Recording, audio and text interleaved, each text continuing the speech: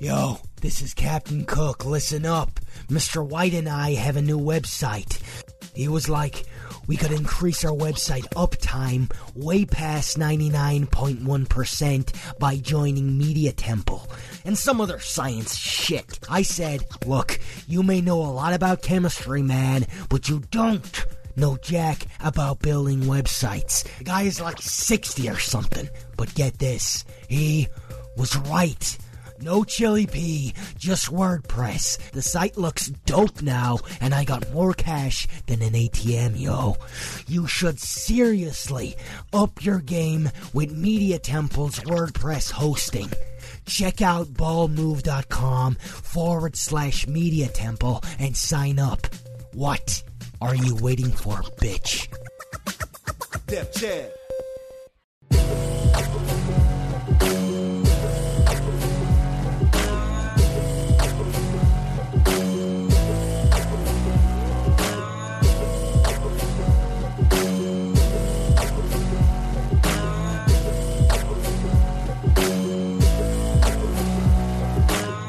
Welcome to Breaking Good, the officially unofficial podcast for Breaking Bad on AMC. I'm Jim. And I am Aaron. And today we're talking about Season 2, Episode 4, titled Down.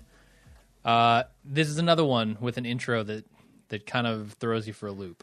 Yeah, another black and white teddy bear snuff film. Yep, just like the season premiere. Do we have any stuff to talk about up front, or should we get right into the recap? Well, what'd you think of this episode? Yeah, I got lots of stuff I want to say, but what did you think of this episode? This is a good episode. If not for the comedy alone, like there's a lot of comedy in this one, but there's also a lot of serious shit going down between Walt and Skyler. This episode's called Down for a reason, right? It's a downer. This is a low. This Shit's is like going down. This is like the personal nadir of a lot of characters and arcs, especially for Jesse. Sure, definitely. Walt and Skyler's relationship is more on the rocks now than it's ever been. Right. It seems like the damage is irreparable. Yeah. Yeah. Also, the damage she's doing to that child, irreparable, with those cigarettes at the end. That's true. That's true.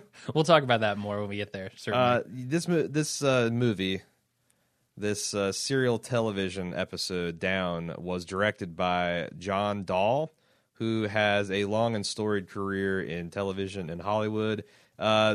For his movies, he directed Rounders, which I'm not sure if you're familiar with that, but that's the one that... Yeah, okay, I was hoping.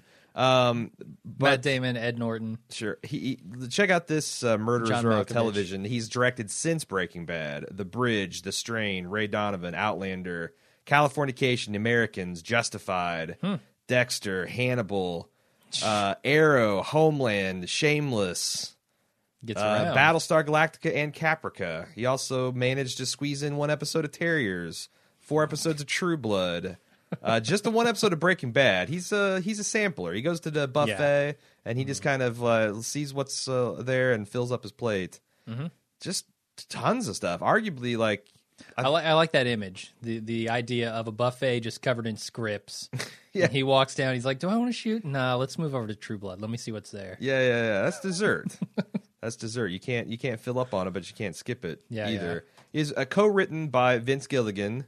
DeVilligan, who I don't think needs an introduction for Breaking Bad fans, and also co-written by Sam Catlin, who really has 13 episodes of Breaking Bad to his name, and a credit on Rake, and that's about it. Some things called Canterbury's Law, which I've never heard of, Kidnapped, The Great New Wonderful, which I think is a pilot episode that didn't get filmed, a couple acting credits. I mean, I feel like, again, there's some shadowy Vince Gilligan connection here that ties this all together that I'm not aware of, because he was all up in Breaking Bad, ended up being a producer and co-executive producer, but that's about it. So okay, yeah. So it seems like you got some experienced people on the team.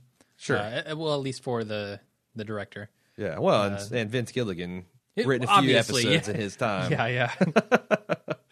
All right. Should we get into the recap then? Yeah. What? Cool. So we're watching this. I'm going to take the reins here. Okay. This black and white teddy bear snuff film. Mm-hmm. We see guys in hazmat from the perspective of what it seems like we're being led to believe is the white pool. I think so, yeah. It's a swimming pool, and there's certainly a swimming pool in their backyard. I don't know if you can put yourself back in the mindset of watching this for the first time, but my first thought was, what the fuck? well, my first thought was, oh shit, this is like Walt and Jesse dressed up to cook. Then we see the evidence bags, and I'm thinking, oh, did Walt get so desperate that he cooked in his home and there was an explosion? Yep. Like how far the fuck did we flash forward? Sure. You know, kind of like, you know, I was fresh off my experience of season 1, where when you watch the pilot, I thought, oh, well, we're flashing to the end of the series. Yeah, and we're going to work our way back. That's like everything was on the table, and it was just, man, I have no idea what the hell's going on. Yeah, and I guess for people watching this for the first time, everything still is on the table. Yeah. Like, we won't talk about it too much because we know how we're this not going all to take turns anything out. off the table or put anything on the table until the spoiler section, which, honestly, this is probably going to be the most robust spoiler section we've had to date. Ooh. Where Okay. there's just so many things that I love to talk about. I'd love to talk about with virgin eyes, but I can't. So, Sure. them's the breaks. All right. Yeah, so we kind of talked about that first scene there. Let's get to the actual episode Yeah. where Jesse meets Walt at a convenience store, and they kind of talk about their next move. Jesse's surprised that Walt doesn't want to cook yet. He's still waiting for things to settle down. And then Walt gives him a little bit of money, $600 to hold him over until, you know, he can do whatever Jesse's going to do. Yeah, almost like an allowance. Yeah. Yeah. Like $600 to tide you over. Yeah, it's the beginning. I mean, did that strike you as particularly arrogant when you watched it? Yeah, I think the first time it did, yeah. Like he doesn't trust this kid with any more than $600, and you know he's right not to. Like, look at the rest of the episode. Jesse does end up smoking it all, or shooting it all into his arm. Yeah, he does. What? I mean, he's the got thing a is- tray but if covered you- in drugs when his mom comes into his bedroom. Yeah, but he might have just had that. I mean, I suppose so. You know, I but don't he's out know. of money again. Like, where did that money go? well, that's what I don't know that he's out of money, except for like, so if I give you $600 and said, here's your living expenses for groceries and whatnot, you're like, okay. If I give you $600 and 4 hours later you're evicted from your apartment with no clothes on your back, that's $600 is not enough to get. And you owe the guy $2,000 to get your thing out of Hawk. Yeah, and- you could honestly say I'm flat fucking broke. I do not Yeah, have yeah. enough money to live. So I think that's Sure. kind of I didn't get that Jesse had just went out and went on a drug But he binge. doesn't deny. He denies it, but he denies it in that way. Like, no, I didn't. No, Yeah, you might be right. I think just the way he says that makes me think. I kind of took It's that not as true. like someone saying like, "Oh, that's a totally reasonable thing for you to be accusing me of," but that's not it this time.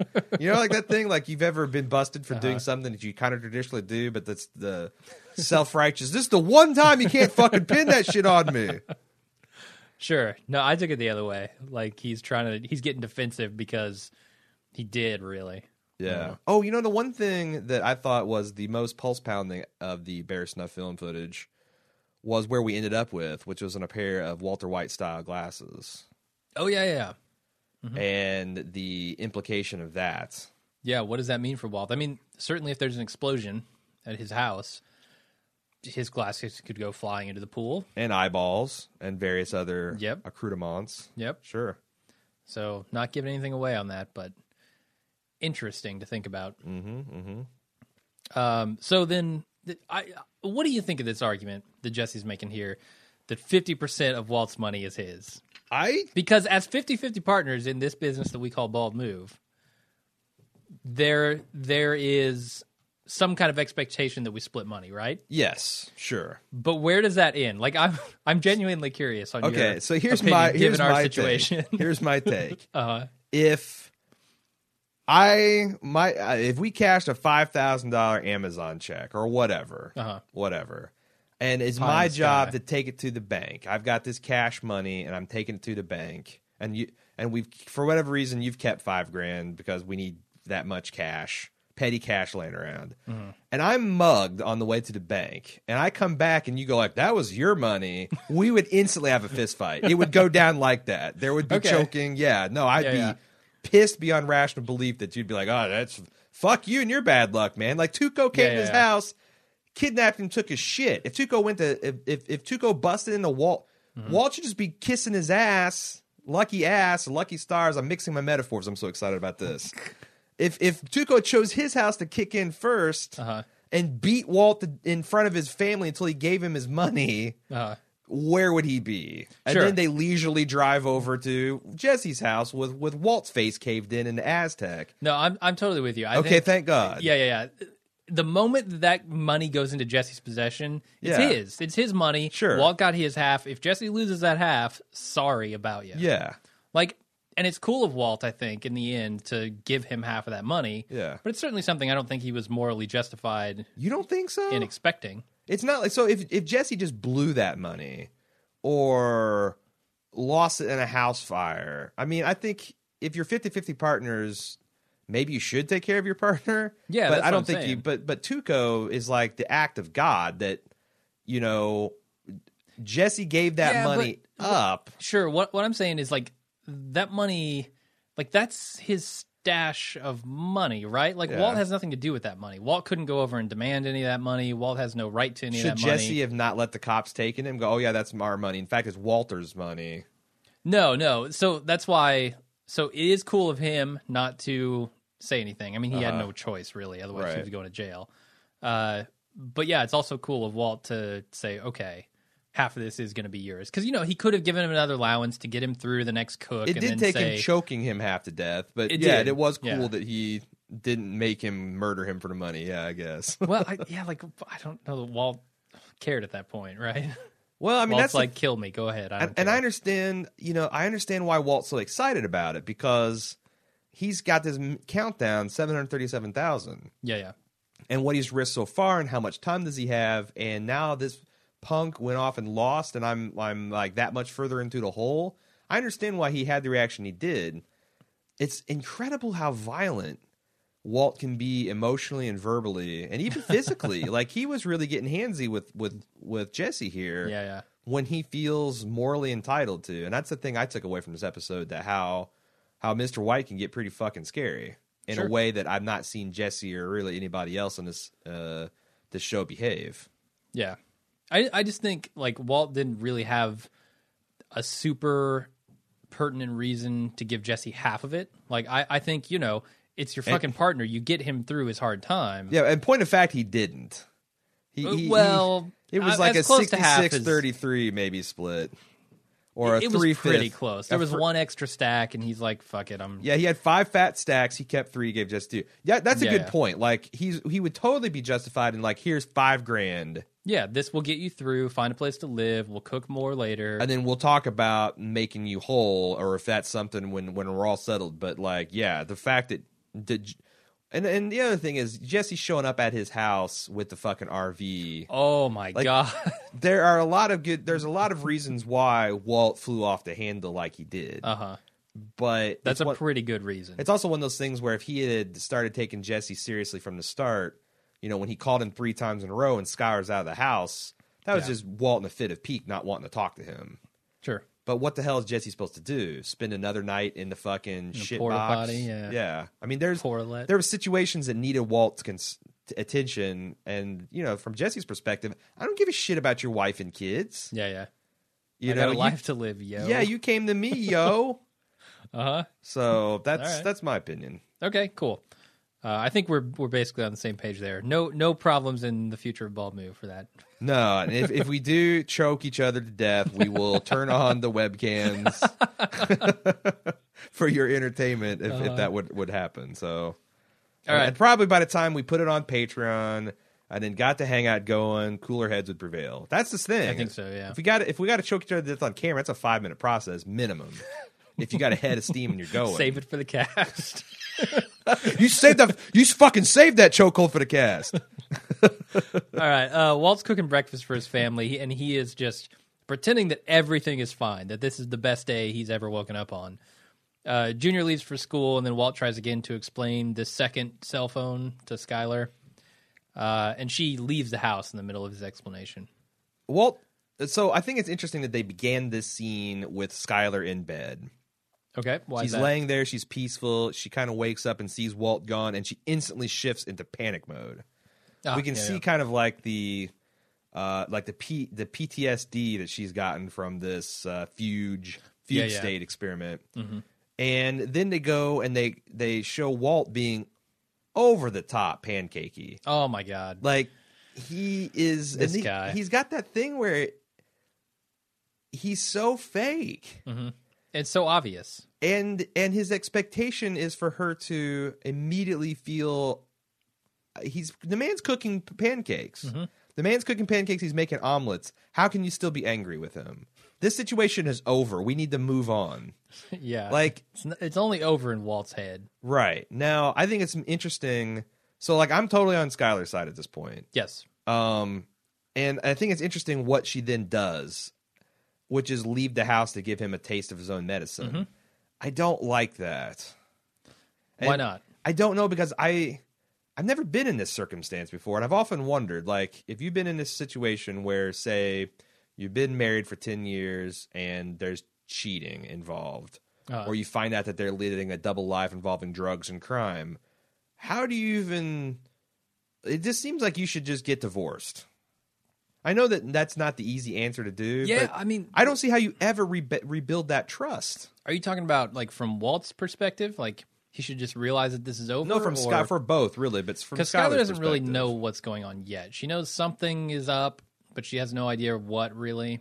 Because, that's a good point. Like, what if Walt had just gone away with Jesse and cooked and just disappeared and cooked drugs for 6 For a few months and then come made back. a couple $1 million and said, left it behind when he died with a note that said, I worked very hard to make you this money. I'm sorry I couldn't be there, but I thought it was more important to provide for your future. It's almost like there's another layer of selfishness where Walt's need to have his cake and eat it too. Yeah. And not face the consequences of his actions, however noble he may view them. And that's what I'm getting this second view is kind of like all the multiple layers of hypocrisy and weird nuances of stuff going on here. But one of the things I'm concentrating on now is like just what do you do when you have that such a huge breach of trust? And also it's an ongoing one because Skylar knows something's up and that Walt won't say it to her. But it feels like it chafes me in the wrong way. The solution to that is just to play games, which is what this is. It is like I don't know what else you do, but this felt very unsatisfying and frustrating to me to watch her be like, well, let's just get engaged in tit for tat. Yeah, I feel like Walt is, when he sits down on the couch later and he says, let's talk about this, he's partially right. Like, let's talk about it, right? You need...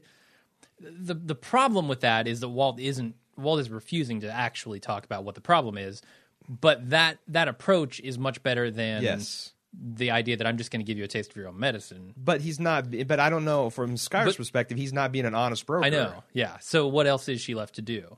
Like clearly, it would be better to sit down and talk about it, but that's not going to happen. And this is so early in the things. Like leaving is just.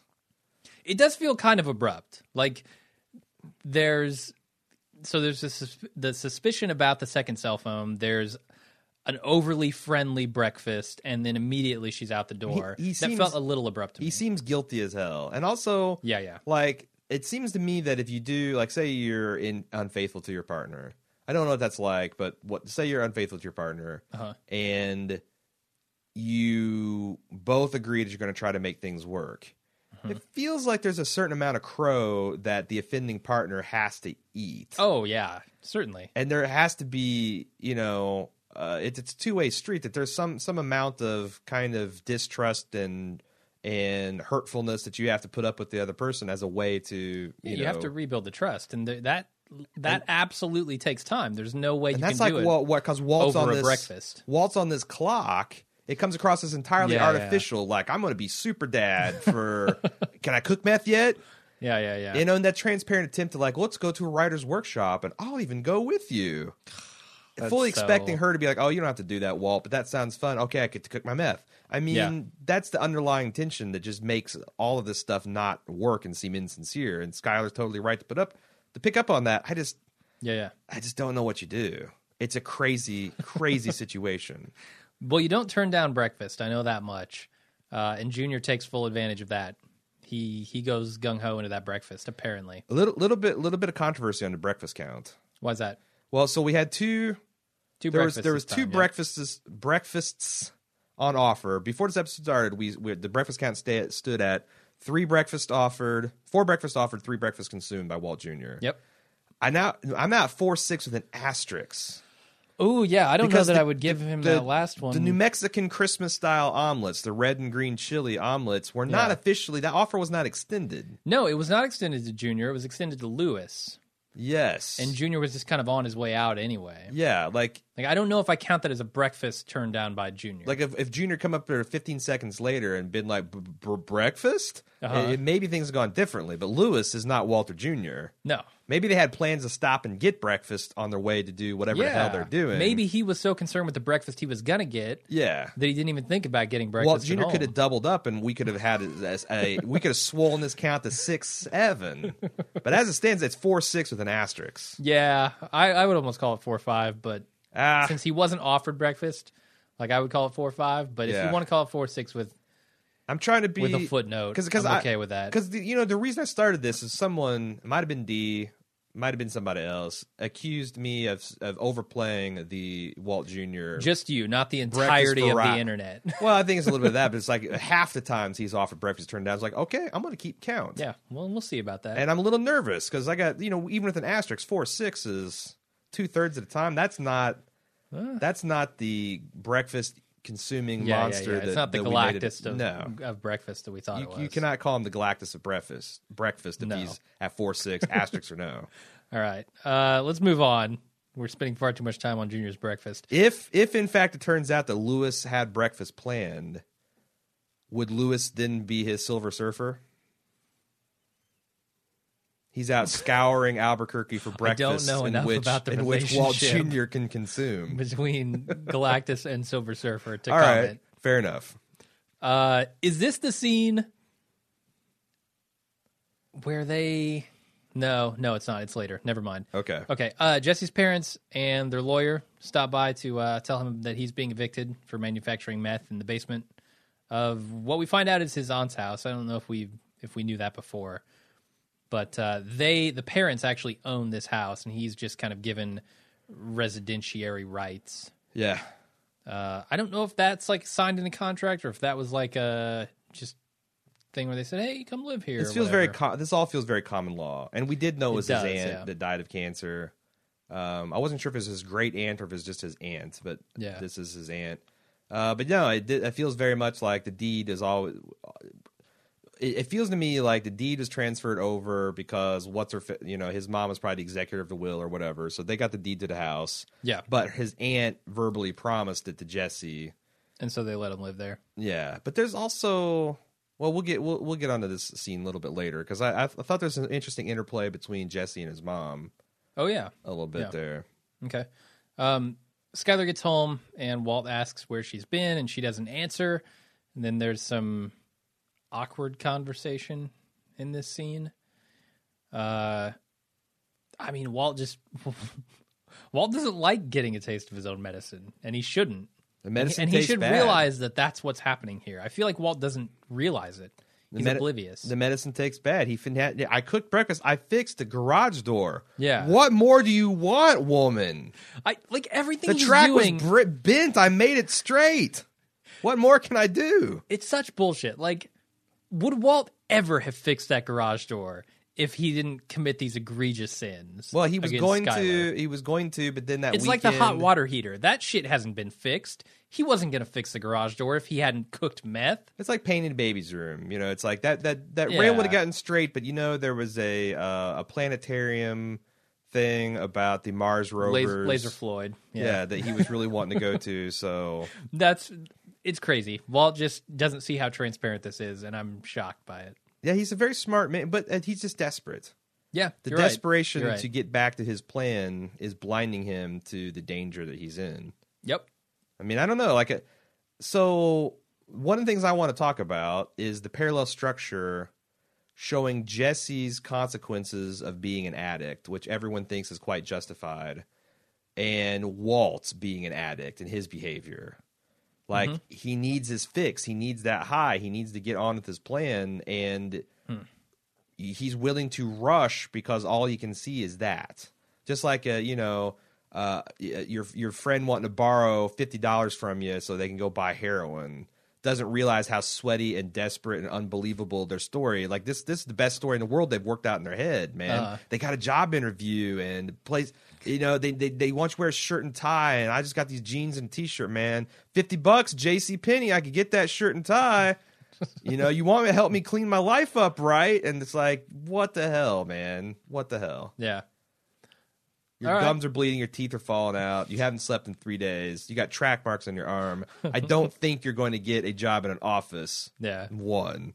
But no, I think that's interesting that they've set this up to show Jesse at the end of this terminal relationship with these people that unconditionally, or you presume unconditionally loved. I don't know. They're also kind of weird, middle class, uptight about this stuff too. But no, I definitely want to talk about that because, and especially in this next scene where Jesse wakes up in his house and his mom's there and they're moving all of his shit out. That like you can tell that there is a long history with Jesse of him fucking up his life, and it's not like these parents are trying to do their best for this kid.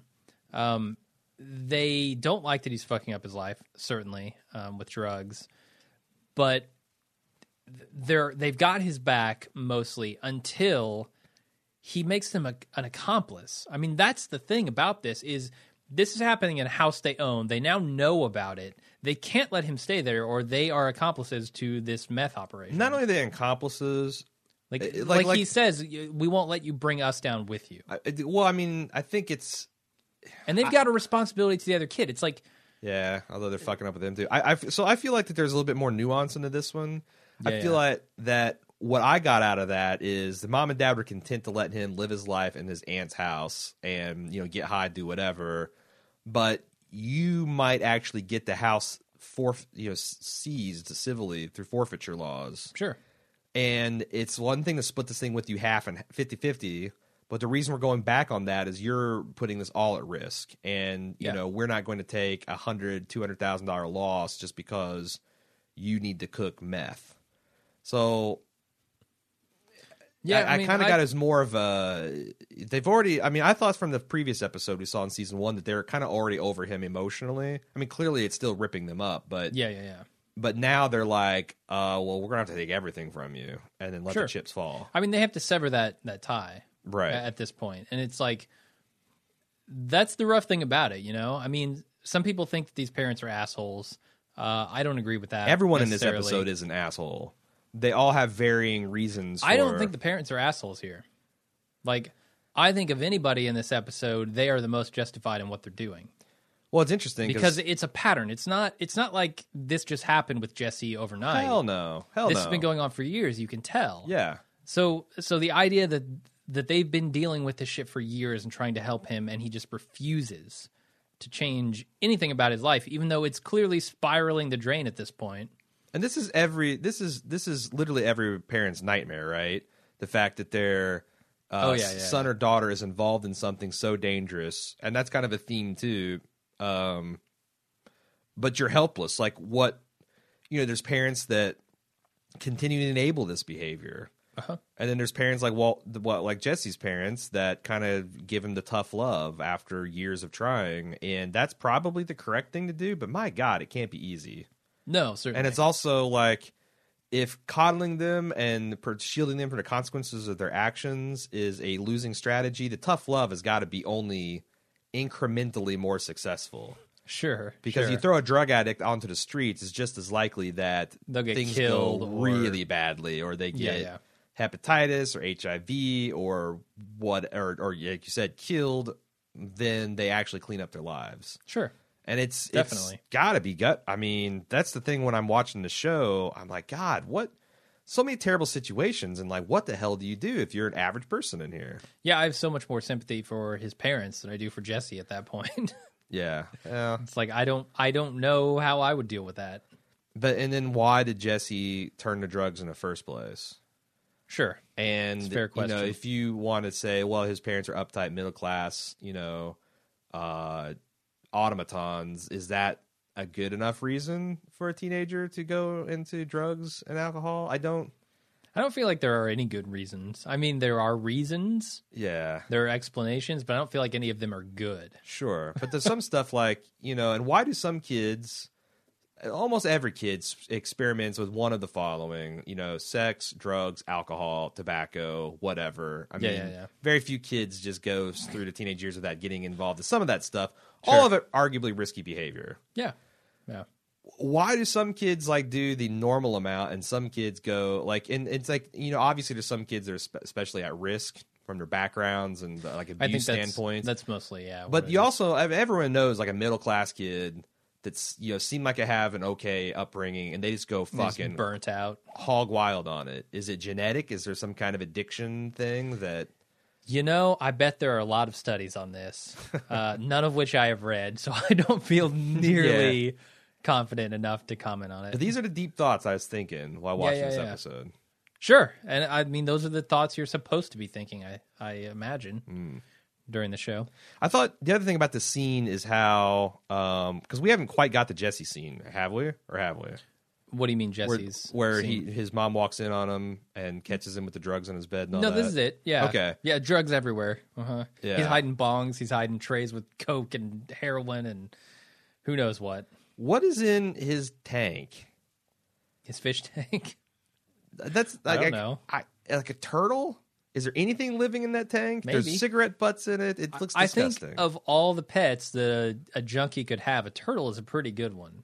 They're very low maintenance. It's not like a dog where you got to take it out and walk it and feed it. And like a turtle, you feed once a week, maybe. But low maintenance in frogs? The sense of frogs are good, right? I'm the owner of frogs and fish at this time, and they are low maintenance in the fact that you only have to feed them a couple times a week, and they will roughly tolerate filthy water conditions. But that doesn't make it optimal. No, of course that's not. It's like being the pet of a junkie is never optimal. That's only a low maintenance experience if you do not care about the.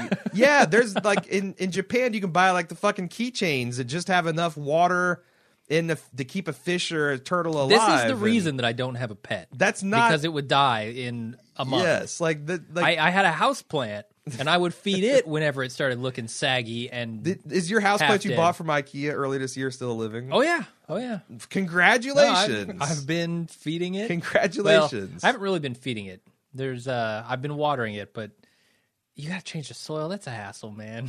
That's a hassle. Like I said, low doesn't maintenance. Feel anything either. Low maintenance when it comes to pets. It's you got to take in the quality of life. It really is why I don't have pets. Yeah, because I know I couldn't provide them with the care that they need. Yeah, it's like those any way. What are they called? Tardigrades, the water bears.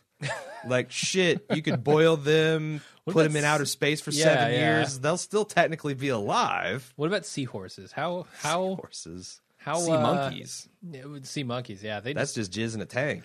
Yeah, you don't have to do anything with that. Yeah. Just let them run wild. That's South Park science. Kind of like this podcast. Yes. Running wild. We need to move on. All right, Walt's cooking breakfast for himself, I think, at this point.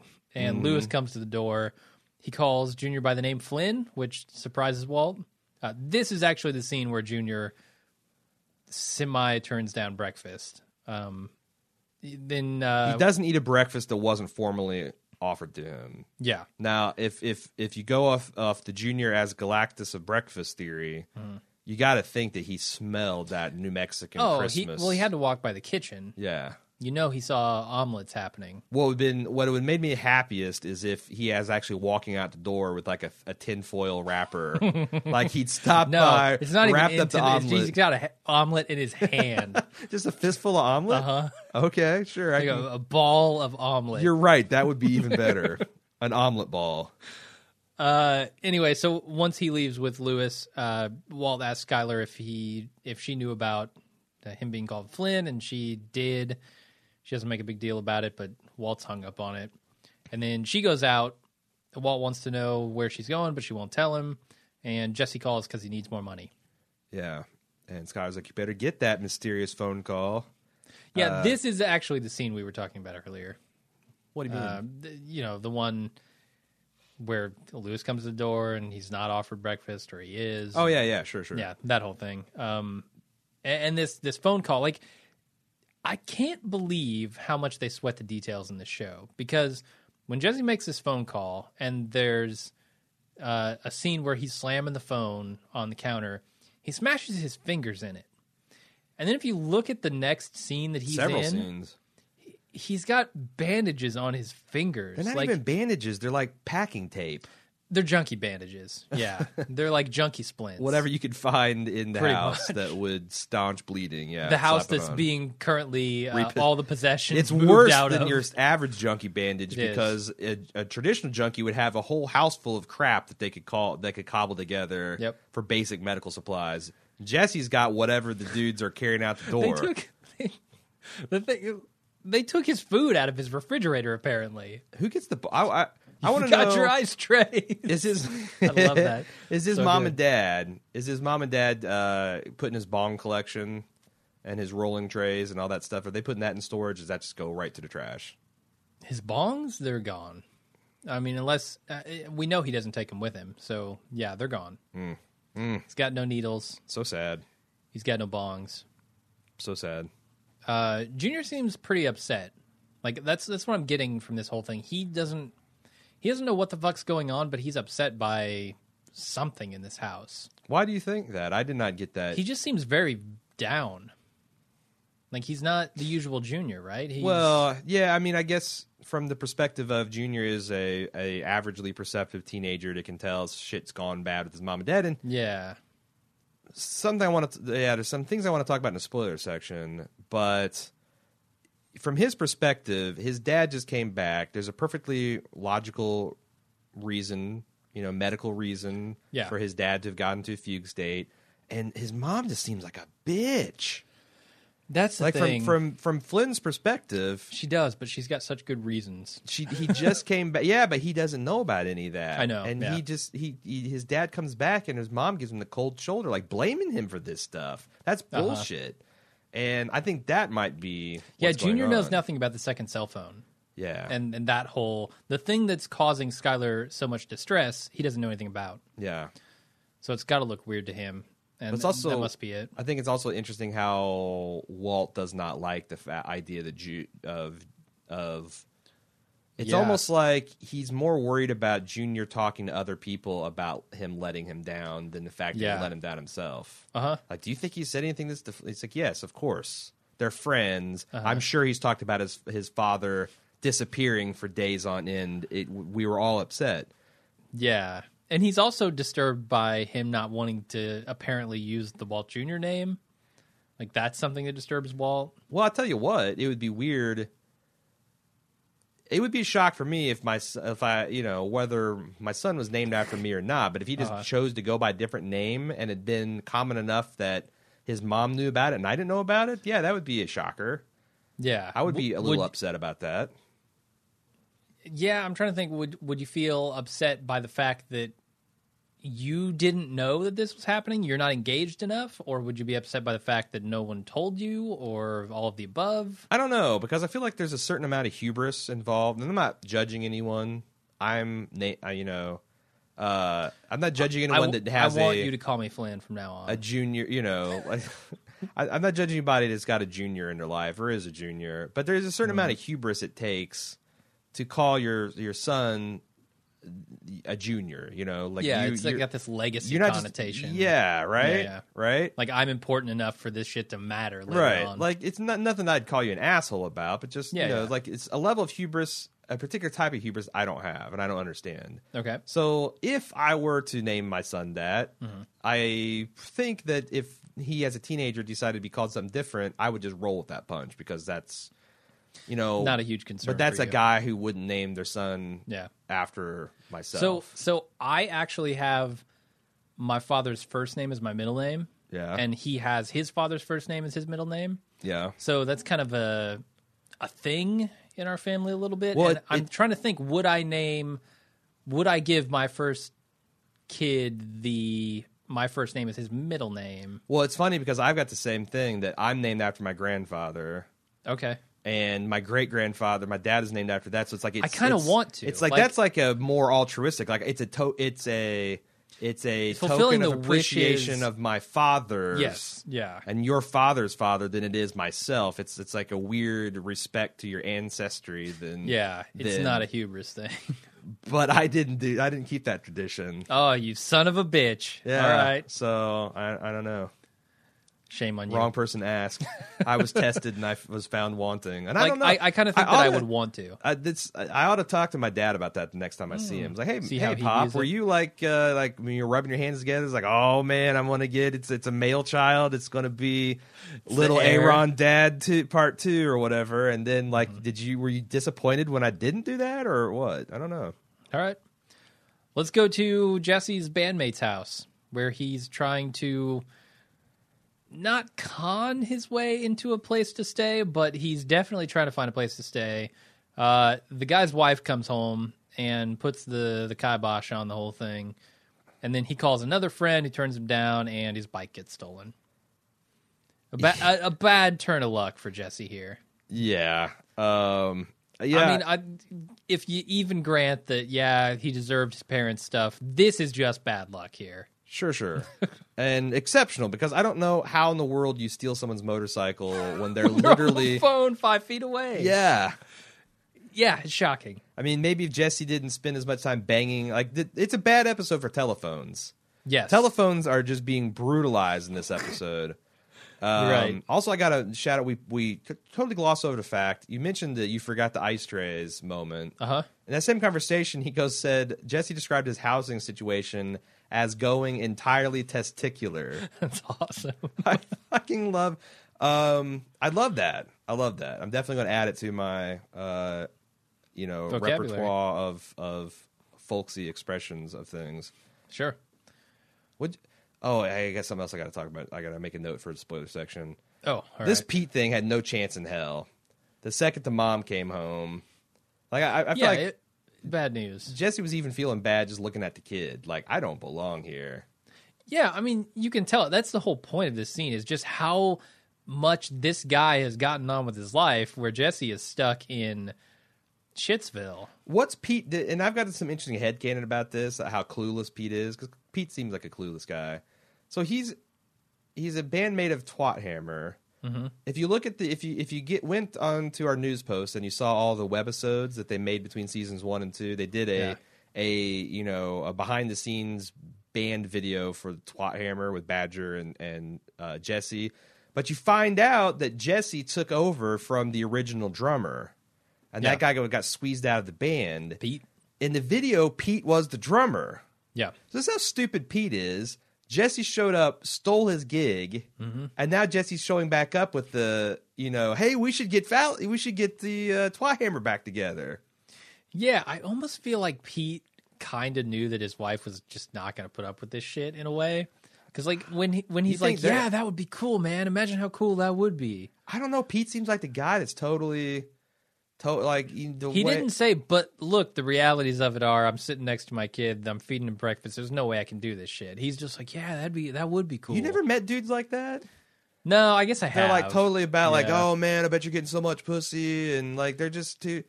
They need a woman like that in their life, or they'd end up like Jesse. Oh yeah, totally. Like it doesn't occur to them that's a crazy idea until the wife gets home. Like, you've got a job and you do this and you do that, and you can't do this. And it's like, oh man, Sure. So yeah, I feel like I've known a couple guys like that. All right. Pretty stupid dude, Pete. Yeah. Speaking of stupid, Jesse goes to where the RV is being stored. He climbs the fence, ends up on top of a portalet, and falls through the roof, spilling whatever juices are in that thing. He blew himself. He did. It's definitely blue. I imagine it's not sanitary in any kind of way, but he then goes off. It would actually not surprise me if that fluid is described as sanitary fluid.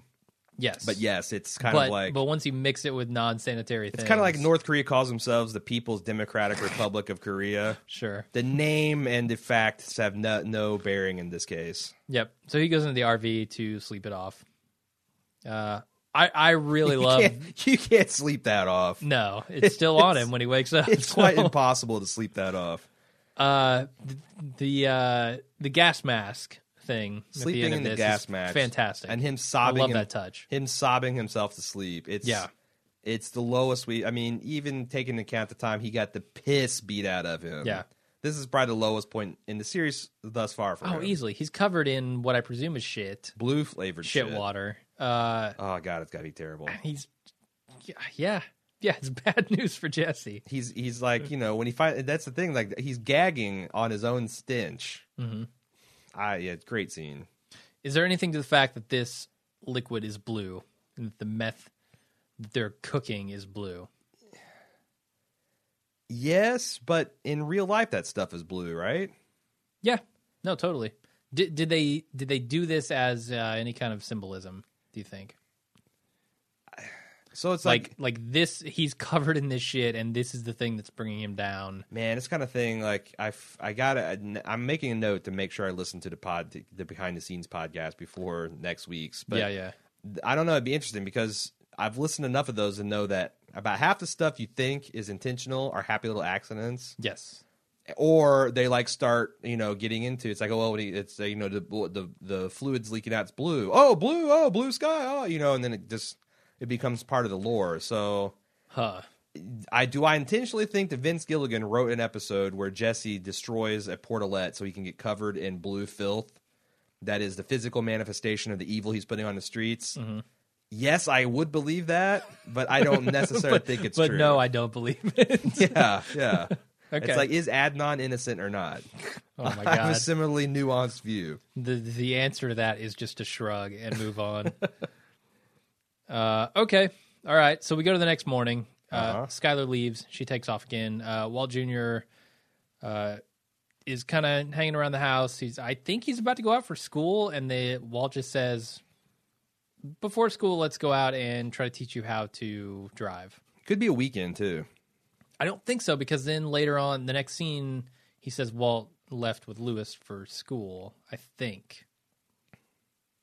I'm pretty sure. Maybe Walt's coming home from school. Is this a morning? I think it's a morning. Because I think this all happens, like Jesse wakes up, this scene happens, Walt Jr. leaves for school, all kind of in the same little time chunk. Okay. Anyway, Walt wants him to drive in a certain style with 1 foot instead of 2, and Junior can't handle it, and he hits a barrel.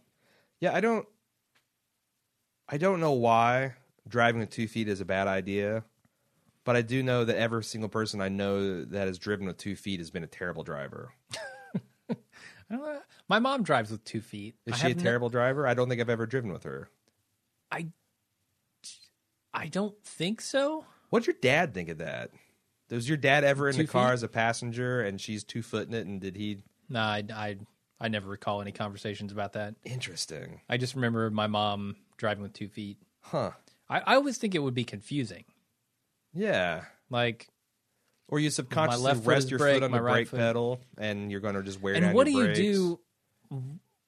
What do you do when you got a clutch involved in the mix? So with the clutch, you that's what your left foot's for. Yeah, but your right foot would then become the brake, and that would get even extra right foot's confusing. Always the brake. But only you're saying if you 2-foot I'm saying if you're a 2-footer on an automatic, what does a clutch look like to you? That's what I'm saying. I would say that a 2-footer does not drive a clutch. They just give up. Okay. You might as well hang a Rubik's Cube from the rear view mirror. Yes. If you can't single foot a double pedal, there's no way you can double foot a triple pedal. I think that's a paradox. That's splitting actually. the atom. Yeah. That's how Interstellar. That's how humans evolved the fifth dimensional beings. They learn how to 2-foot a 3-pedal for sure, and they transcended. Yeah, she drives like that. I don't know, but it's never been a problem. I don't think she's a bad driver. My ex-mother-in-law used to 2-foot, and also she treat the gas as a binary pedal. Like there was no it's on or off. Yeah, like if you were in a car, it's like this, Junior. This is what you were doing the whole time. You just you felt a surge and stop, and it's. I was always told it's like you have an egg under your foot, and you want to push it without breaking the egg. I was always taught that you have a potato on your foot and you just fucking mash it. That's how you got a brick on your foot. That's how my father taught me to drive. Awesome. Stop sign to red line every time. See, I would think a motorcycle would be super confusing. Like, you've got throttle and brake on one hand, and you've got your gear shift with your feet. That's like, as a car driver, exclusively, it seems weird. If you're 2-footing an automatic state, fuck off a motorcycle. Yes, for all of our goods. I agree with that, totally. You have to be, on a motorcycle, you have to be like like the Terminator vision, where it's just overlaid with grids and possible threats and percentages. That's how you're on a motorcycle. No, I'm a 1-footer, and I wouldn't try a motorcycle. One time I rode a dirt bike, and I ended up crashing it my very first time. Yes. I went too fast down a gravel road. That's bad. Fishtailed when I hit the brakes, and then went right over an embankment. Our podcast has turned into a combination of click and clack and serial. All right. This is too many tangents. Let's move on then. All right. The guy who towed the RV, whose name is Clovis, actually, finds Jesse inside of it, and he tells him that he can't stay there. And then when he kicks Jesse out, Jesse climbs back over the fence and steals the RV and rams it right out the gates. This guy looked like he was going to sell Jesse's stuff. He's talking to guys like, how much is this shit worth? Oh, whoa, it's worth that much. Yeah, methylamine is worth that much, huh? Yeah. Yeah, no, totally. He was going to fence for shit, and I think he was entirely within his right. Sure. I mean, he already let Jesse off the hook once. Mm-hmm. He shows up and you spent the night and there's covered in blue shit with a mask on. You're not going to talk yourself out of that again. No, and you destroyed the man's portalet. So. But on the other hand, Jesse stole. And what do you do with your Clovis? You report that to the police? No. Someone stole the drug barn that I helped tow off of their property. Nope, you don't do that. After they broke in, covered. Yeah, that's that conversation doesn't end well. Yep.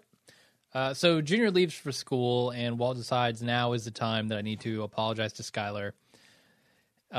His half-assed apologies. It doesn't go as planned because he won't actually tell her what's really going on, and so she storms out. And I felt like this scene, like I'm on Skylar's side in this scene. I am kind of feeling bad in a way for Walt, though, because Walt is caught up in something that he really can't confess. I mean, if he confesses at this point, I don't think she's going to understand that he's doing it for the family. Maybe. I don't know. Maybe does, but... That's the great what if of this show. Like, yeah. What if he hadn't gotten that phone call in the bathroom last episode? When is the time to come clean? What if he had stopped? What if he had done things different? Yeah. I don't know. Yeah. Because this thing it's tough. It's tough on Skylar too, because she's got a kid on the way and there's another one and she loves Walt and he's got cancer. I feel like she'd have been like, okay, fuck this, I'm going to the police. But I don't know. Maybe. I don't know. It doesn't seem like Walt can really take that chance, though. Right. I don't know. He doesn't. I feel like he doesn't want the last years of his life with his wife to be bad. If he's going to die of cancer, he wants to try to protect them from what he's doing. But he also wants to do what he's doing to protect them from their future. Yeah. Without him, it's rough. Yeah. What did you think of the opening where his icebreaker with Skylar was, I dreamt I owned an antique bicycle repair shop in Ireland? I didn't even catch that. Is that what he said? Yeah. Like, how did they write that line? Was that line just like Mad Lib style? And it feels like it, yeah. Like, hey, let's put some adjectives and some nouns and locations on a dartboard and spin Vince around, blindfold him, and see what happens. Or do you see a connection? If this wasn't like a dartboard / manatee tank style of writing, there has to be some connection.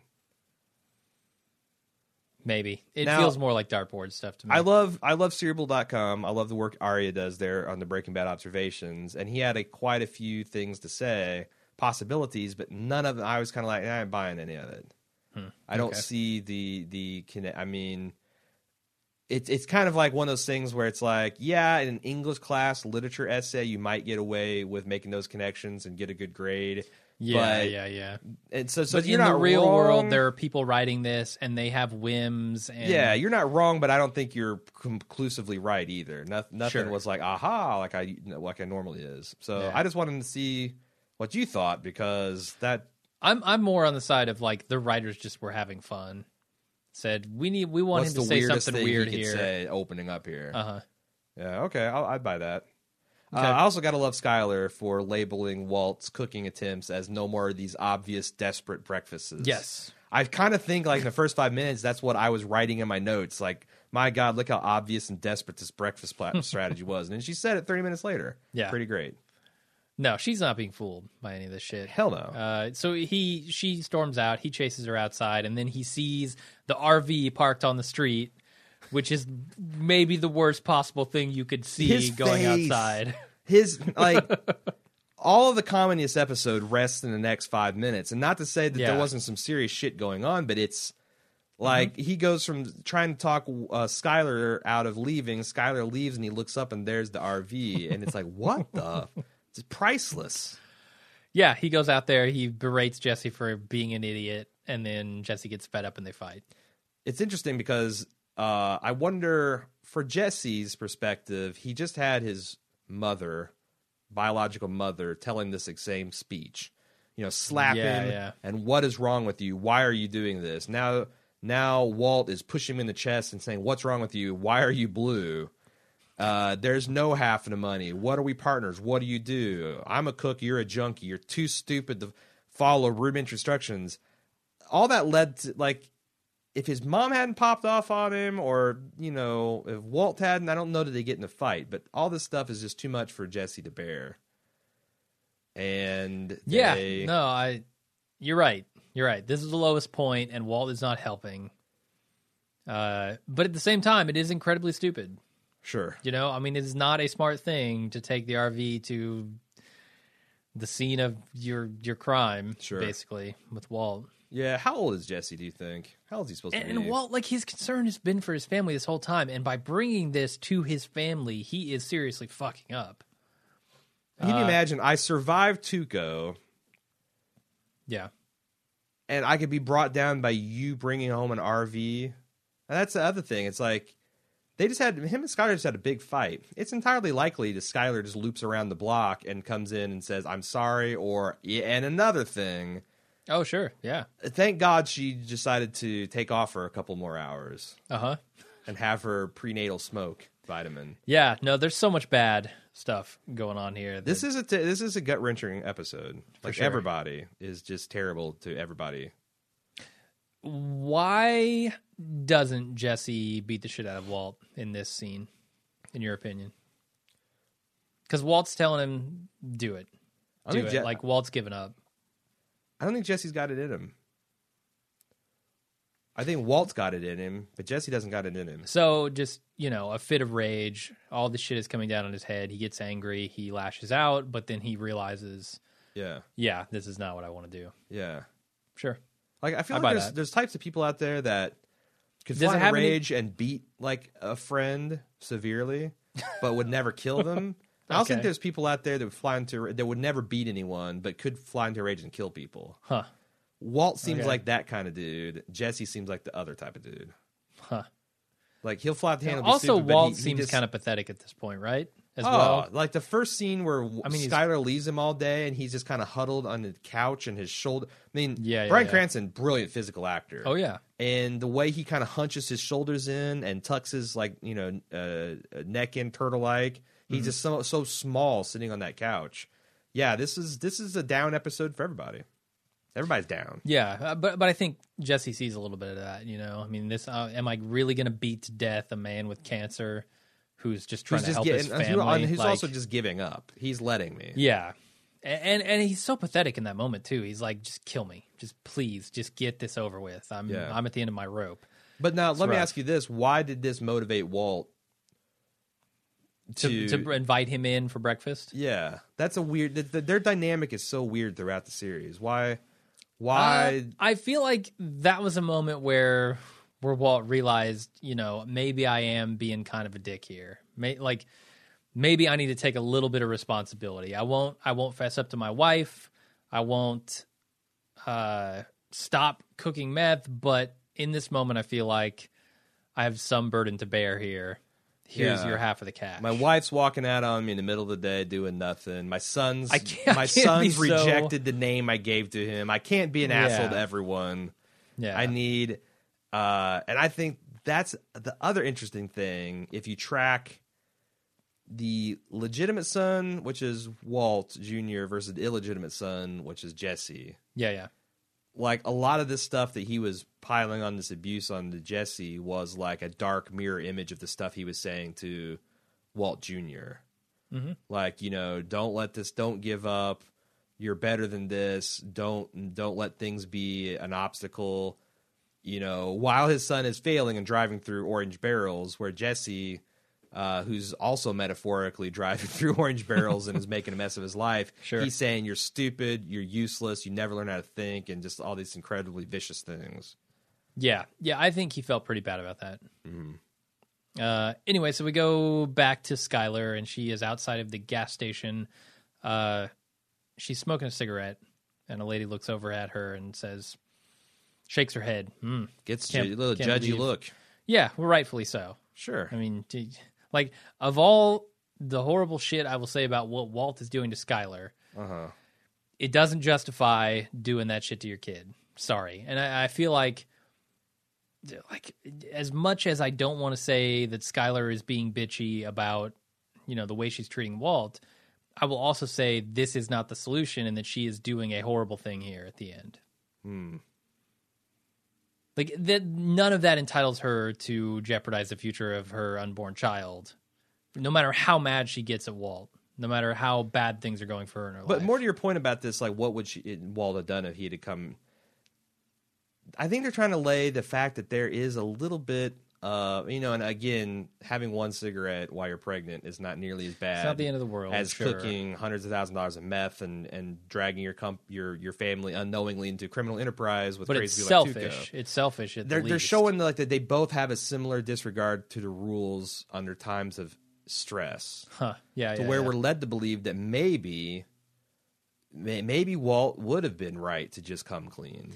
And do you think Skylar realizes that when she lights up that cigarette and says... I don't think any of this is conscious. Just like I don't think Walt realizes how complex his motivations are when he started cooking meth and sure, what he's really doing it for versus what he says he's doing it for, et cetera, et cetera. And, you can debate that till the cows come home. But I think there's part of that there. Mm-hmm. And that's one of the reasons that the Villigan put this scene in there, is to start showing... and how that there is more that these people have in common than we think.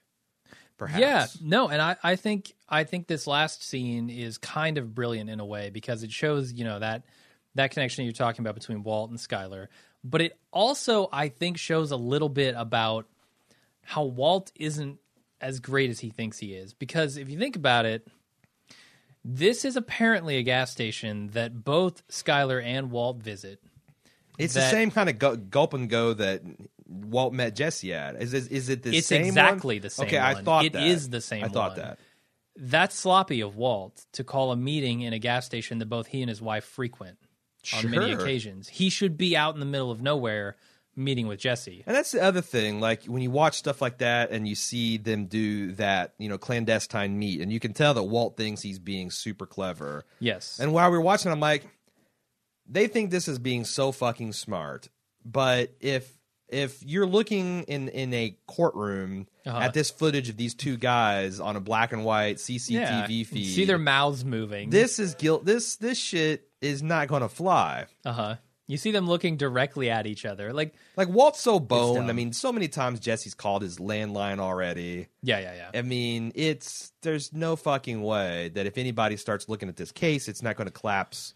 No, they have to avoid instantly. Suspicion at this point, but they're not doing a great job of that either. Yeah. But yeah, I mean, this is sloppy on Walt's part to call this meeting where he does. And I think that has to tie in a little bit with how sloppy he thinks Jesse is being with him taking the RV to his house. Sure, they're not the same thing. Jesse's a lot sloppier, but at the same time, Walt's not perfect about this shit either. So it shows also then you got a baseline of hypocrisy for both him and Skylar. Yeah. And again, I'm not trying to say Skylar is hypocritical or is bad or whatever. Yeah. But I think that's clearly narratively what they're trying to show. Also the fact that, like, this is kind of Skylar at her most nihilistic. Okay. Yeah. It's like, is there a little bit of Kate from The Godfather here with it was an abortion, Mike, Godfather 2? Because, we just watched that yesterday, watched this too, and I was thinking... Again, subconsciously, is this a weird strikeout at Walt as well, and his legacy, like on a subconscious level? Could be. I probably would never think that if I hadn't saw Godfather 2 yesterday. So, But we know that the Villigan does take a lot of cues from he does. Scarface, Godfather, Western movies. Yes, he does. A lot of pop culture stuff in here. So that's it for the episode. For the outro here, Dave Porter gave it a rest and just played Twat Hammer. All right. Fallacies. Sure. Did you? I just, for the first time, researching this episode, realized that fallacies is a penis joke. Okay. On top of Twat Hammer, fallacies. Gotcha. It's the plural of phallus. Phalluses. In Jesse's mind, it is. Yeah, in his, it's Kafka-esque. All right. You could say. Sure. I buy that. All right, cool. I just thought it was funny. When I realized it is, I didn't funny. even think of it. Breakfast count stands at 4 out of 6 with an asterisk. Could be 5 out of 6. Who knows? Could be 4 out of 5. Yeah. Shall we do some pimping? Sure. Hey, would you like to support Bald Move? Because, the only reason you're able to listen to this podcast right here, and if you see it as value, is because there's nothing else good on TV right now. But more to the point, if we weren't being paid and we were just working our regular 9 to 5 gigs, we would not be spending the start of our Christmas break talking about Breaking Bad. No, we'd be on hiatus. We might want to. We'd been on a hiatus for the last 2 weeks, and we wouldn't be coming back till February when we wouldn't be getting to any of the shows. Justified, Americans, that kind of Better stuff. Call Saul would have been tough for us to pick up because they overlaps with Walking Dead. Yeah. And then it goes right into the already crazy doubleheader of Mad Men and Game of Thrones. Yeah. I'm getting aside from the point, which is a pattern I'm making in this particular podcast, but I'm just saying, if you like this and you want to, just saying, and if you like this and you want to help us keep it going, we rely almost entirely on your support. There's a lot of ways you can do that. You can go to patreon.com or subbable.com and just straight up give us money in exchange for things. On the Patreon side, you get like access, like you watch our cast live. You can experience the lunch with Jim and Aaron, where you can come hang out with us on our video cameras. Lots of cool new things we're cooking up for that. And you can go to subbable.com to get stuff. I mean, we just introduced 2 new levels on Patreon. Well, are we ready to talk about that yet? I mean, they're up. You can sign up for them right now, so we better be. Sure. There are some cool things coming down the pike on Patreon. But yeah, some cool stuff going on in Subbable too. And Subbable is where you go to get things like commissioned podcast. We've recently done a Star Wars podcast. We did Anne of Green Gables for a Christmas present for some dude's wife. We fucked it up so bad. Yeah, that's coming out on Christmas, so be on the lookout for that. Yeah, but other than that, they make great Christmas presents and birthday gifts and cool things. You can also, Amazon.baldmove.com. If you haven't got your Christmas shopping done, Amazon still got that 2-day delivery. Yep. I wouldn't order something on the 23rd and expect it to show up on the 25th.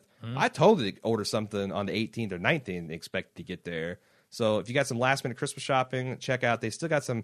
Apparently, Digital Monday lasts all month long in December for Amazon. So there's still Digital Month Day. Bezos has gone so crazy with their copper thievery that he's lost track of what the days of the Gregorian calendar actually mean and what month he's in, and it's just running all week. Take advantage of his insanity. Who says he's even using the Gregorian calendar? He's using the Bezoian calendar. Yeah, I think that's what it is. Every day is Digital Monday. And you can use our link at amazon.baldmove.com. Instead of going to Amazon, you get the same great deals and service, but what you do get in return is able to support us because we get a tiny cut off of that. Yeah. And thousands of people use it. Not such a tiny cut. So a great way to support us. We appreciate everyone that supported us, not just now, but all throughout the year. We literally could not do it without. A lot of people say, "Hey, we can't do it without your support," and they're just being nice. We literally mean it. We could not do what we're doing without your guys' constant support. So, absolutely, thank you for everyone that's done that.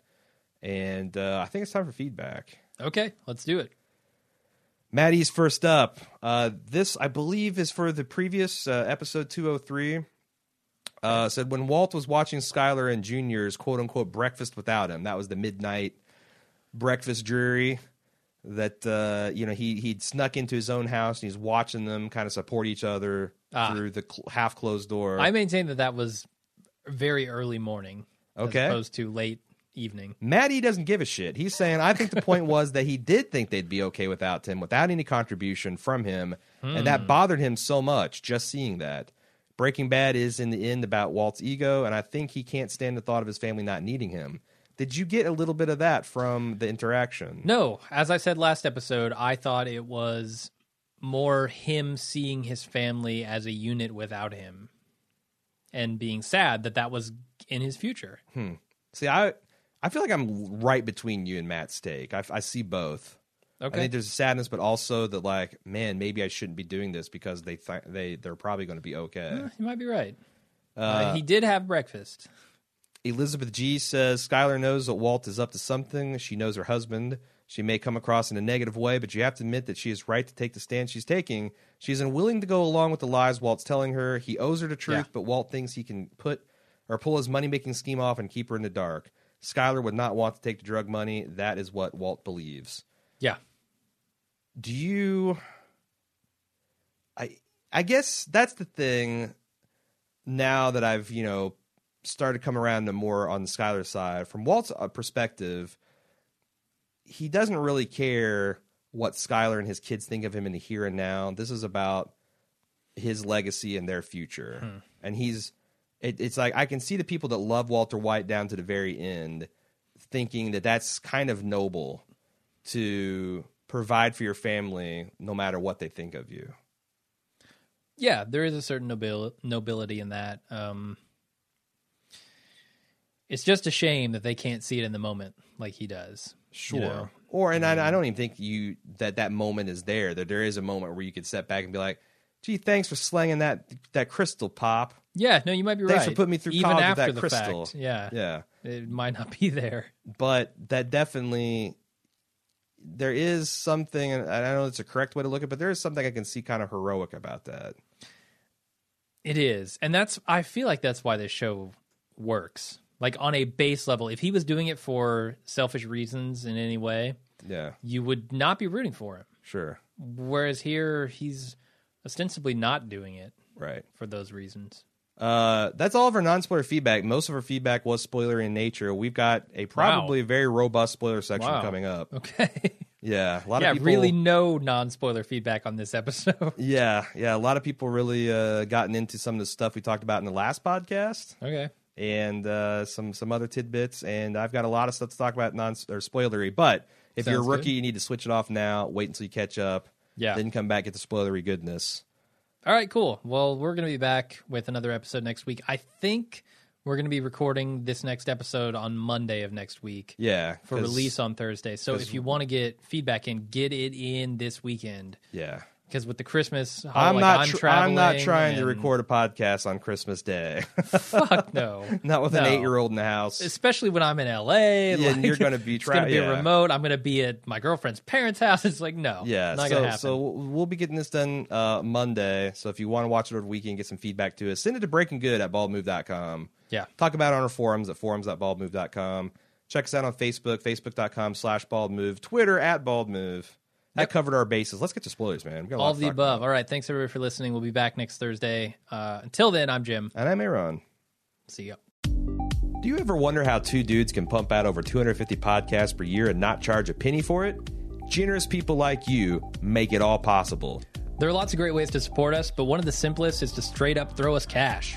Go to support.baldmove.com to donate via PayPal, and we also accept Bitcoins for all you crypto nerds out there. Oh, down with the fiat currency! Fight the power! Yeah, and support free and independent podcasting. Support.baldmove.com. And we're back with the spoiler section. What do we have this week? So I was kind of dismissive, or I've been dismissive about the color theories. Yes, you have. And you said something after we talked about last week. You're like, I don't know if you should be that dismissive about the color theories, or you kind of took me to task off air. So let's talk about this. I'll take you to task on air. I knew you would. What are the color theories of Breaking Bad? Oh my God. Well, there's a lot of purple in Breaking Bad. That's not the color theory. It's not really the color theory. There's a lot of yellow stuff. Green, there's a lot revolving around clothing and what characters are dressed in. Yeah, red being a big one, especially with Walt, with his wine and his red-colored shirt when he changes demeanor. Jesse goes from red to yellow to the gray.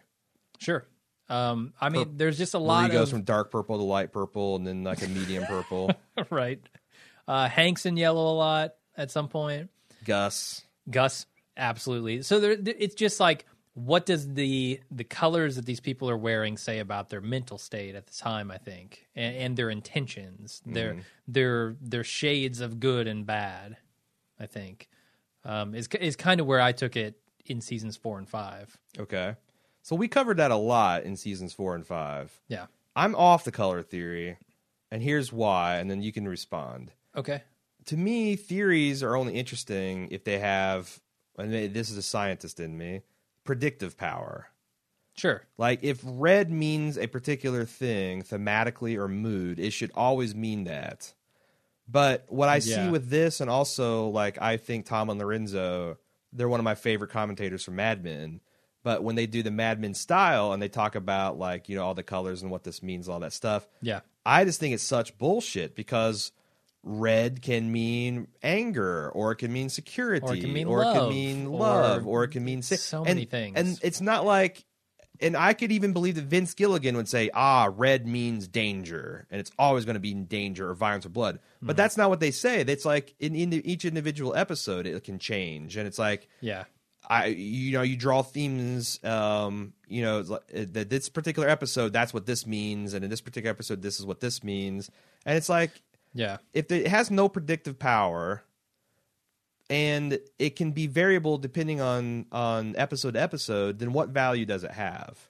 And I'm not saying it's not interesting to think about. And if you look at, and you see those posters where they take like all of Walt's clothes from the beginning of this thing and to the end, and it's like a color chart.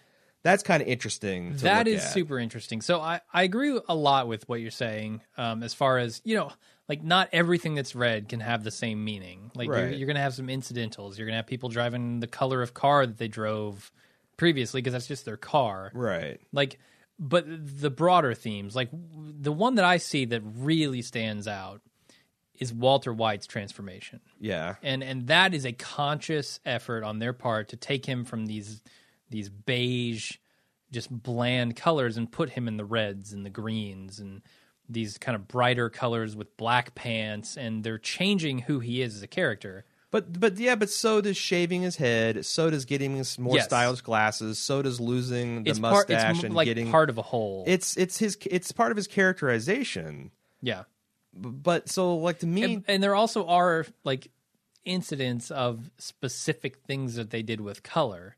But that's like we've listened to their podcast, right? But that's like saying, it seems like no one oohs and ahs over the fact that they cut his ugly ass mustache and had him grow a goatee. Yes. That gives him a more aggressive, villainous look. So does having him wear silk purple threads, and also it looks more like Gus. You can see him kind of transform more into Gus, and Gus looks like Walt when he's being a manager at Los Pollos or Pollos Hermanos, and he looks more like Heisenberg when he's being a drug community. Well, no shit. Yeah. But that stuff is just like as obvious as saying he lost the ugly caterpillar and he's got the sleek goatee and he's wearing a pork pie. I'm like, those are all just, they're no more thematic than Batman wearing blue, gray, and black. Like, he's a Batman and he skulks in the shadows, and that's his motif. Yeah. But I think that the like mistake that many people make is they take that motif and the visual art of storytelling that the directors are using to make you feel certain ways. Yeah. And then try to get a larger holistic meaning to that color. And that's where the Tom and the Lorenzos get off into the weeds. In my opinion, I could be wrong. Just after 2 years of covering Breaking Bad, seeing where this stuff goes, and then like kind of didn't go anywhere. It means something in the moment that it's shown to you, I feel, but to take it and say that this is the meaning of the color and this is always the meaning of the color.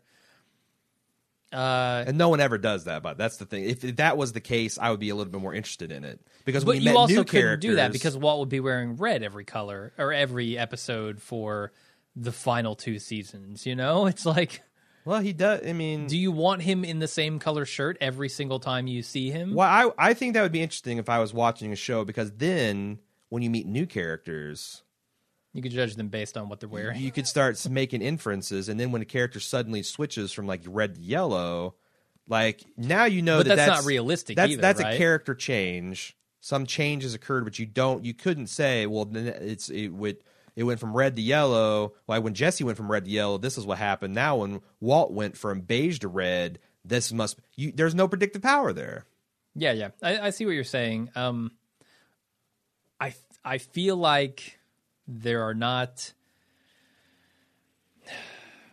like, you don't exactly need to track it episode to episode, but there are moments in these characters' lives that they do change, and that these colors do have meaning, but it's not all the time, and it doesn't have to be constant. It's not something you need to look at over the course of a season and say, oh, well, in 2 episodes he's in red, in 1 episode he's in green, he's wearing beige in another. Yeah. What is it? Is the character itself all over the place? Well, no. It's just that realistically, people wear different colors, and sometimes it means things, and sometimes it doesn't. Right. You know? I mean, my hoodie's black, your hoodie's orange. Oh my god! My God, I've got a Breaking Bad T-shirt on. What does it mean? Probably because it's Thursday and I'm recording Breaking Bad. I've got the T-shirt of my old job. So that's what I'm saying. Like, that's why, if you ever wondered why I kind of give short shrift, because that's but you something. Can't totally discount it either. No, and I'm not totally discounting. I'm just saying because they do mention it. That's since I kind of run the spoilers department. Because I get the notes together. That's why my editorial choice is to, unless it's something just as part of like Walt's transformation to Gus, we will talk about. I don't know actually, because that happens in season 4, but we did talk about. We did talk about, and we'll talk about like the transformation Gus makes between seasons 2 and 3 and stuff along that lines. But further than that, just doesn't interest me, and that's why I don't talk about it on an episode by episode the way Tom and Lorenzo do. Yeah, no, I love Arya on. I think everyone knows I love Arya on his work on Serial. He gets at least 1 page devoted to the color wheel. It's not interesting to me. No, I like your approach. I think when it's relevant, mention it. When it doesn't seem to be, then don't bother with it. All right. So a couple other things I noticed. I felt like there was a lot of peekaboo foreshadowing here. With the fallacies kid? The fallacies kid, the Peter kid. Mm-hmm. The kind of awkwardness, but also the fact that Jesse always seems like he's good with little kids. And I'm talking about the full episode knowledge or full season's knowledge of Jesse. Yeah. But this was a little bit really on the nose, knowing the peekaboo's coming up in 2 episodes, and even more so than seeing him interact with his little brother. See him interact with this kid and like have empathy to this kid's situation, and well, I think Jesse, in a lot of ways, sees the errors that he's made, and hopes that these kids aren't going to be making the same errors. I mean, certainly with his little brother, that's the way he feels, and Jesse strikes me as somebody who feels guilty about what he's doing but won't change it. Yeah, that's just how I see Jesse. Yeah, like he knows better. But he's not, whatever, he doesn't have the testicular fortitude or just the desire to change his own life. But he wishes something better for other kids. Sure. He has the moments of clarity, but then he doesn't act on the knowledge he gets on that. Yep. So can we talk about the Flynn and Lewis theories? Okay. Which theories? And I was a big... So they're always talking about Flynn and Lewis. He kind of comes out of nowhere, Lewis. And I forgot that we actually saw the young man. Oh, yeah. And this is one of the few times. There were so many predictions that Walt Jr. is going to do drugs, and it's somehow going to be tied to Lewis, that Lewis is his gay boyfriend. What are Lewis and Flynn up to? That's conspicuous that they're always been... And why does he call him Flynn? It seems to me, why did they pick? I thought it was because of his middle name. It's not. It's just some random thing he chose, which is really weird. And I can't believe it's related to Errol Flynn at all. No. But he also Walt scandalized that Junior has no idea who Steely Dan, or was it Roscoe Skaggs, Boz Skaggs, Skaggs, Boss Hog. I don't know. To me, after everything's said and done, Lewis was just a friend Walt Jr. had. To show that Walt Jr. had a life outside of... I think that's it. That was the narrative effect, that it was outside the breakfast table and the White family home. He had another life, and he was actually thinking and feeling and doing things. Because every once in a while, you'd see him come flying in with like the donation website. Yeah. And, him taking sides with his mom and dad, but it was all centered around Walter. This was a little thing to kind of like, he's a normal kid too, don't forget that. And I feel silly for engaging in the speculation at this point. Yeah, I can get behind that. But to me, the Lewis thing never felt complete. Lewis comes in completely unannounced, Do you think that, without any fanfare, and then he goes out the same way. I mean, Lewis at some point becomes a non-issue, a non-entity, right? Yeah, like, definitely he's mentioned agree with a that. few times throughout the series, but it's not like he ever factors into the plot at all. No, I definitely get down with that. And so you think that he might be a drop plot point? That he was introduced deliberately? Oh, that's interesting. Because, Yeah. Also the thing to always keep in mind in season 2 is that by Villigan's admission, this was the most highly architected of all the seasons. Yeah. He was introduced in this season. Do you think that they meant him to go somewhere and they just never got around as they started paring down what the story is actually about? And, somewhere in season 3 to season 4, the ending became crystallized and just there was no room for Lewis? You're probably right about that. Yeah. Because it really just feels like it goes nowhere. And you can talk about, like, part of Hank, trying to scare Junior straight and all that, and Walt getting Junior drunk, which I think happens in a few episodes. Maybe it happens in season 3. I'm not I thought sure. of season 2. Yeah. That this is kind of like a lot of obvious foreshadowing. Like if Walt Jr. had hit the blue pipe in season 5, everyone would been like, well, of course, look at all this stuff. You mean the pipe in the portalet where the blue stuff comes yes, out? Yes, the blue. Okay. He hit the blue poop pipe. People would be like, of course. But he didn't. Yeah. So now it feels like nothing went sure. there, And remember but- the speculation, about, him getting a job at Gus's Chicken Shack and Los Pollos Hermanos, and like Hank was going to get him as an undercover spy. guy into the opera. take down the whole Yeah. chicken empire. None of that shit happened. Yeah. It feels like Junior is almost, until the very end of this thing, like an ancillary character. One of the complexities of this show is seeing Skylar suffer the unwarranted attacks from her son about being a bitch to his father. Yeah. I felt like this episode, more than any other, is the genesis of that storyline. You're right. And while it didn't work that Walt took him to the side and tried to teach him driving, still Walt Jr. Flynn took note of that. And like, my dad's wanting to spend time with me. My mom's just off doing whatever. And I feel like this episode is the start of that storyline that, why are you being such a bitch to him? Yeah. For sure. It's sad. I feel bad for Skylar in that way. Jesse's cover story of why he needs a place to stay. His house is getting bug bombed. The pest exterminators got me on speed dial. Obviously that's not foreshadowing for the Vominos pest. Wait, does he say that in? Yeah, like when he's talking on the phone when he's to Walt? talking to Pete, and when he's talking to his other friend that we never find out. Oh, he's talking to Pete and his friend. Okay, that makes way more sense than telling Walt that. Yeah. But is this a case of maybe the strip mining of the past, Could be. or is that just thing? Is that just a thing? As I recall listening to the season 5 or season 4 podcasts, I don't- Vominos pest is season 5. It's all in season 5? All in season 5. Wow, you might be right. Yeah, that thing escalates fast. You're right, because Gus dies at the end of season 4. Mm-hmm. As I recall listening to those podcasts, that was just something that they thought of, like, kind of in the moment, and thought it was cool. Would it be cool? Yeah. If like what's the most cool way to hide this operation? Right. Let's take it inside people's houses. I don't think that was even them strip mining the past. I think that's a lucky. Damn, Jim, lucky shutting me little down. You could have carried me a little bit for that, but Well, I all mean, right. I don't want to tell people. Sure, they strip mine that. That Villigan, what a genius. Let's talk about the evolution of Walt versus Jesse fights. Oh yeah.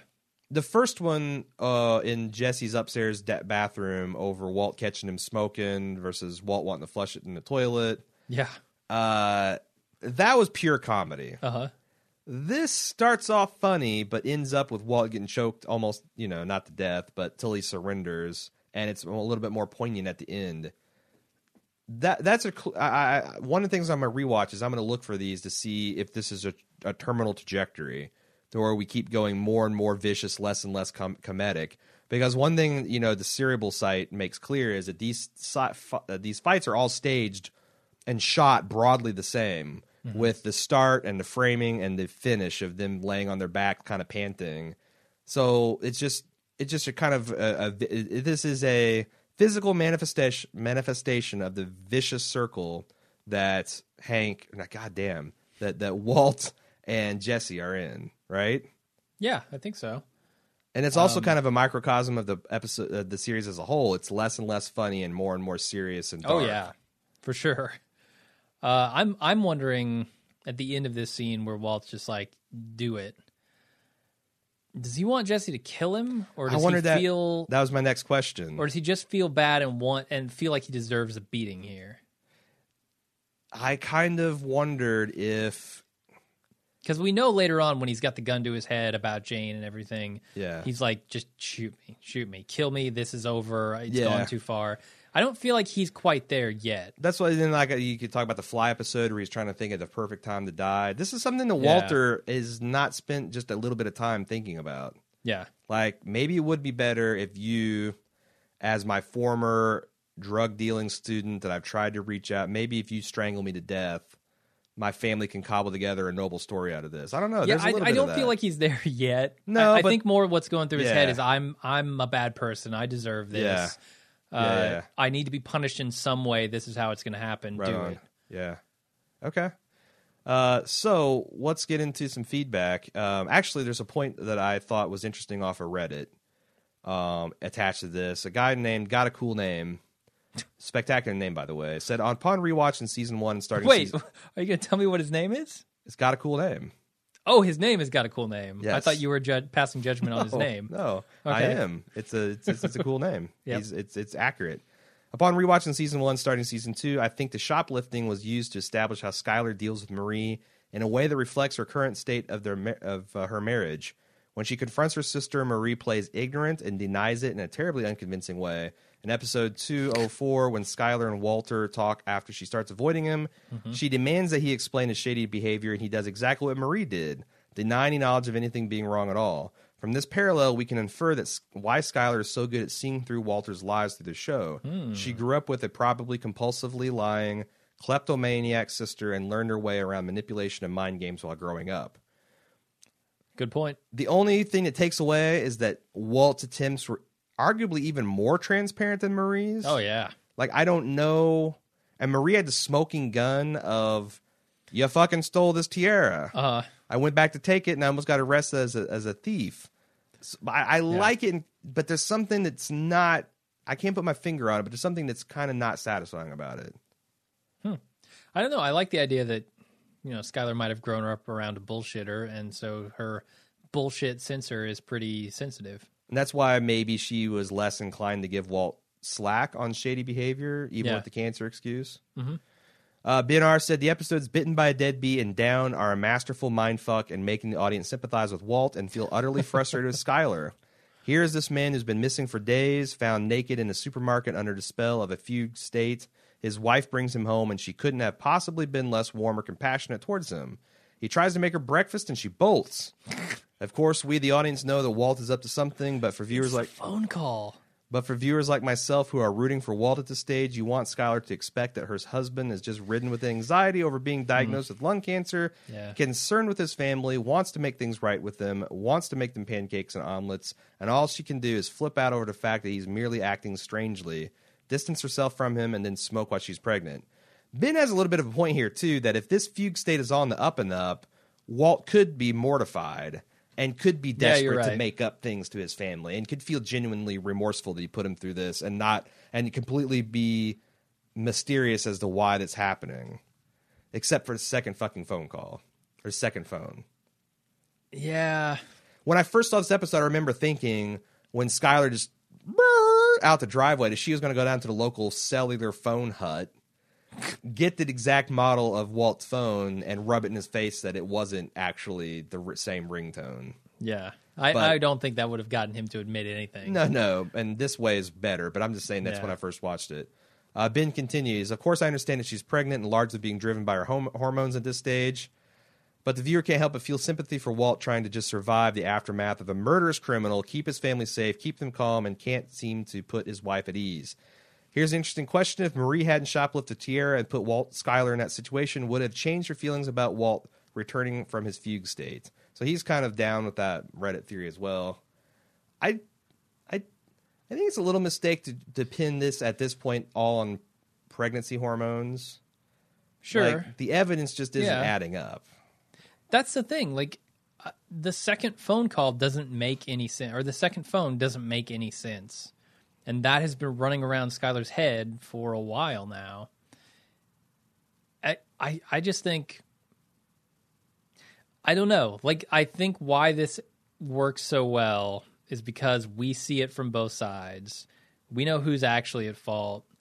Skyler has a right to be suspicious. Walt has a right to deny it.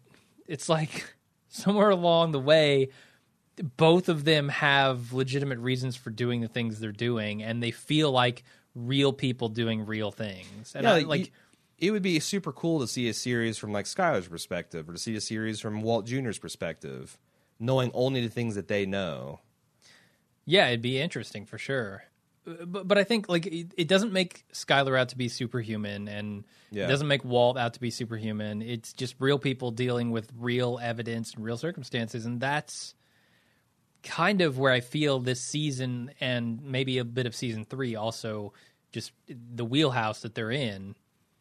It's like these real relationship problems with no one wanting to actually give up what's going on. Sure.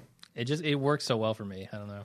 Elizabeth G says, for spoiler topic, I know I can look on IMDb, but I want to wait and see when he appears. Is Ted about to show up? Isn't Skyler pregnant when they begin sleeping together? I thought she's going to talk to Ted about working again, but she's just roaming the streets to get back at Walt at this episode.